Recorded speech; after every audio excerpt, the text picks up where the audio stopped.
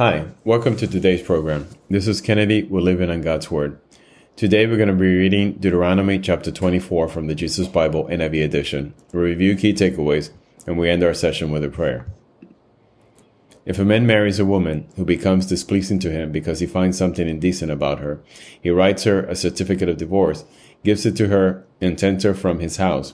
And if after she leaves his house he becomes wife of another man, and her second husband dislikes her and writes her a certificate of divorce, gives it to her and sends her from his house, or if he dies, then her first husband who divorced her is not allowed to marry her again after she has been defiled. That would be detestable in the eyes of the Lord.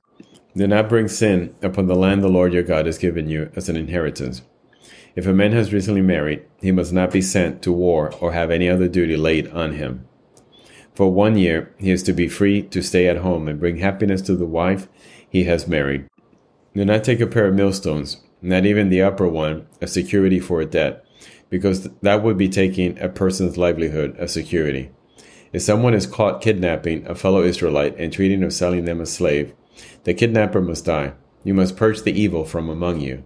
In case of defiling skin diseases, be very careful to do exactly as the Levitical priest instruct you. You must follow carefully what I have commanded you. Remember what the Lord your God did to Miriam along the way after you came out of Egypt.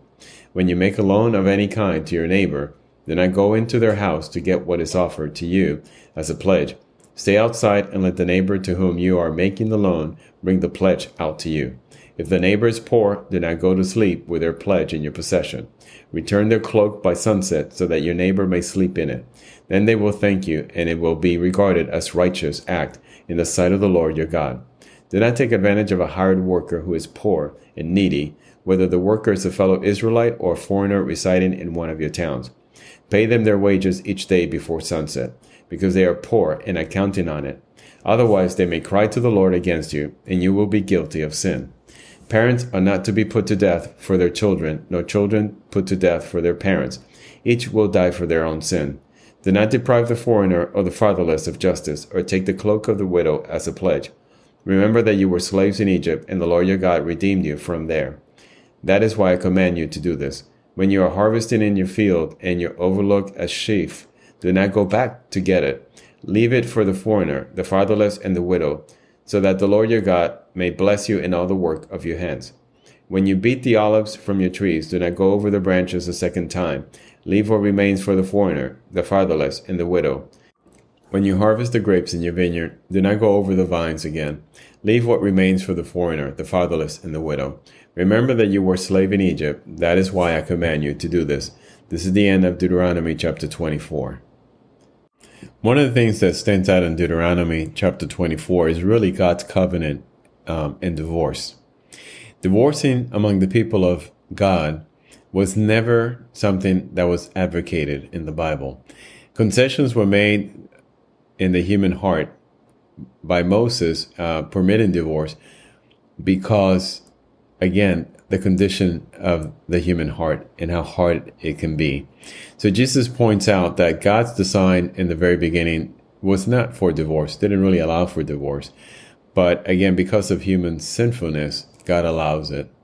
But God wants marriage to model his love for his people and how he loves us in spite of our many adulterous ways and sinful ways. So some people may continue to debate whether the Jesus of the Bible allows or advocates for divorce. One thing is true, that divorce is a direct result of our human nature, of our sinful nature, and it fails to model the covenant and the faithfulness of God to his people. So let us pray. Father God, thank you so much for your wisdom. We understand that we're not worthy. We understand how sinful we are. We understand that you are our God who loves us beyond all things. We understand that divorce was never meant to be. We understand that marriage is meant to reflect the love that you have for us in the same way that you love us unconditionally and forgive our debts and forgive our sins because of the great sacrifice of your Son, your only Son. We should also, and we are called to sacrifice in the same way towards our spouse once we make a covenant enter into this covenant, and once we make a vow to our spouse, we are to be faithful to it throughout our lives. And when we're not, and we fall short, that brings shame, and it falls short of the model that you set for us. So, Father, we understand this, and we ask for your forgiveness.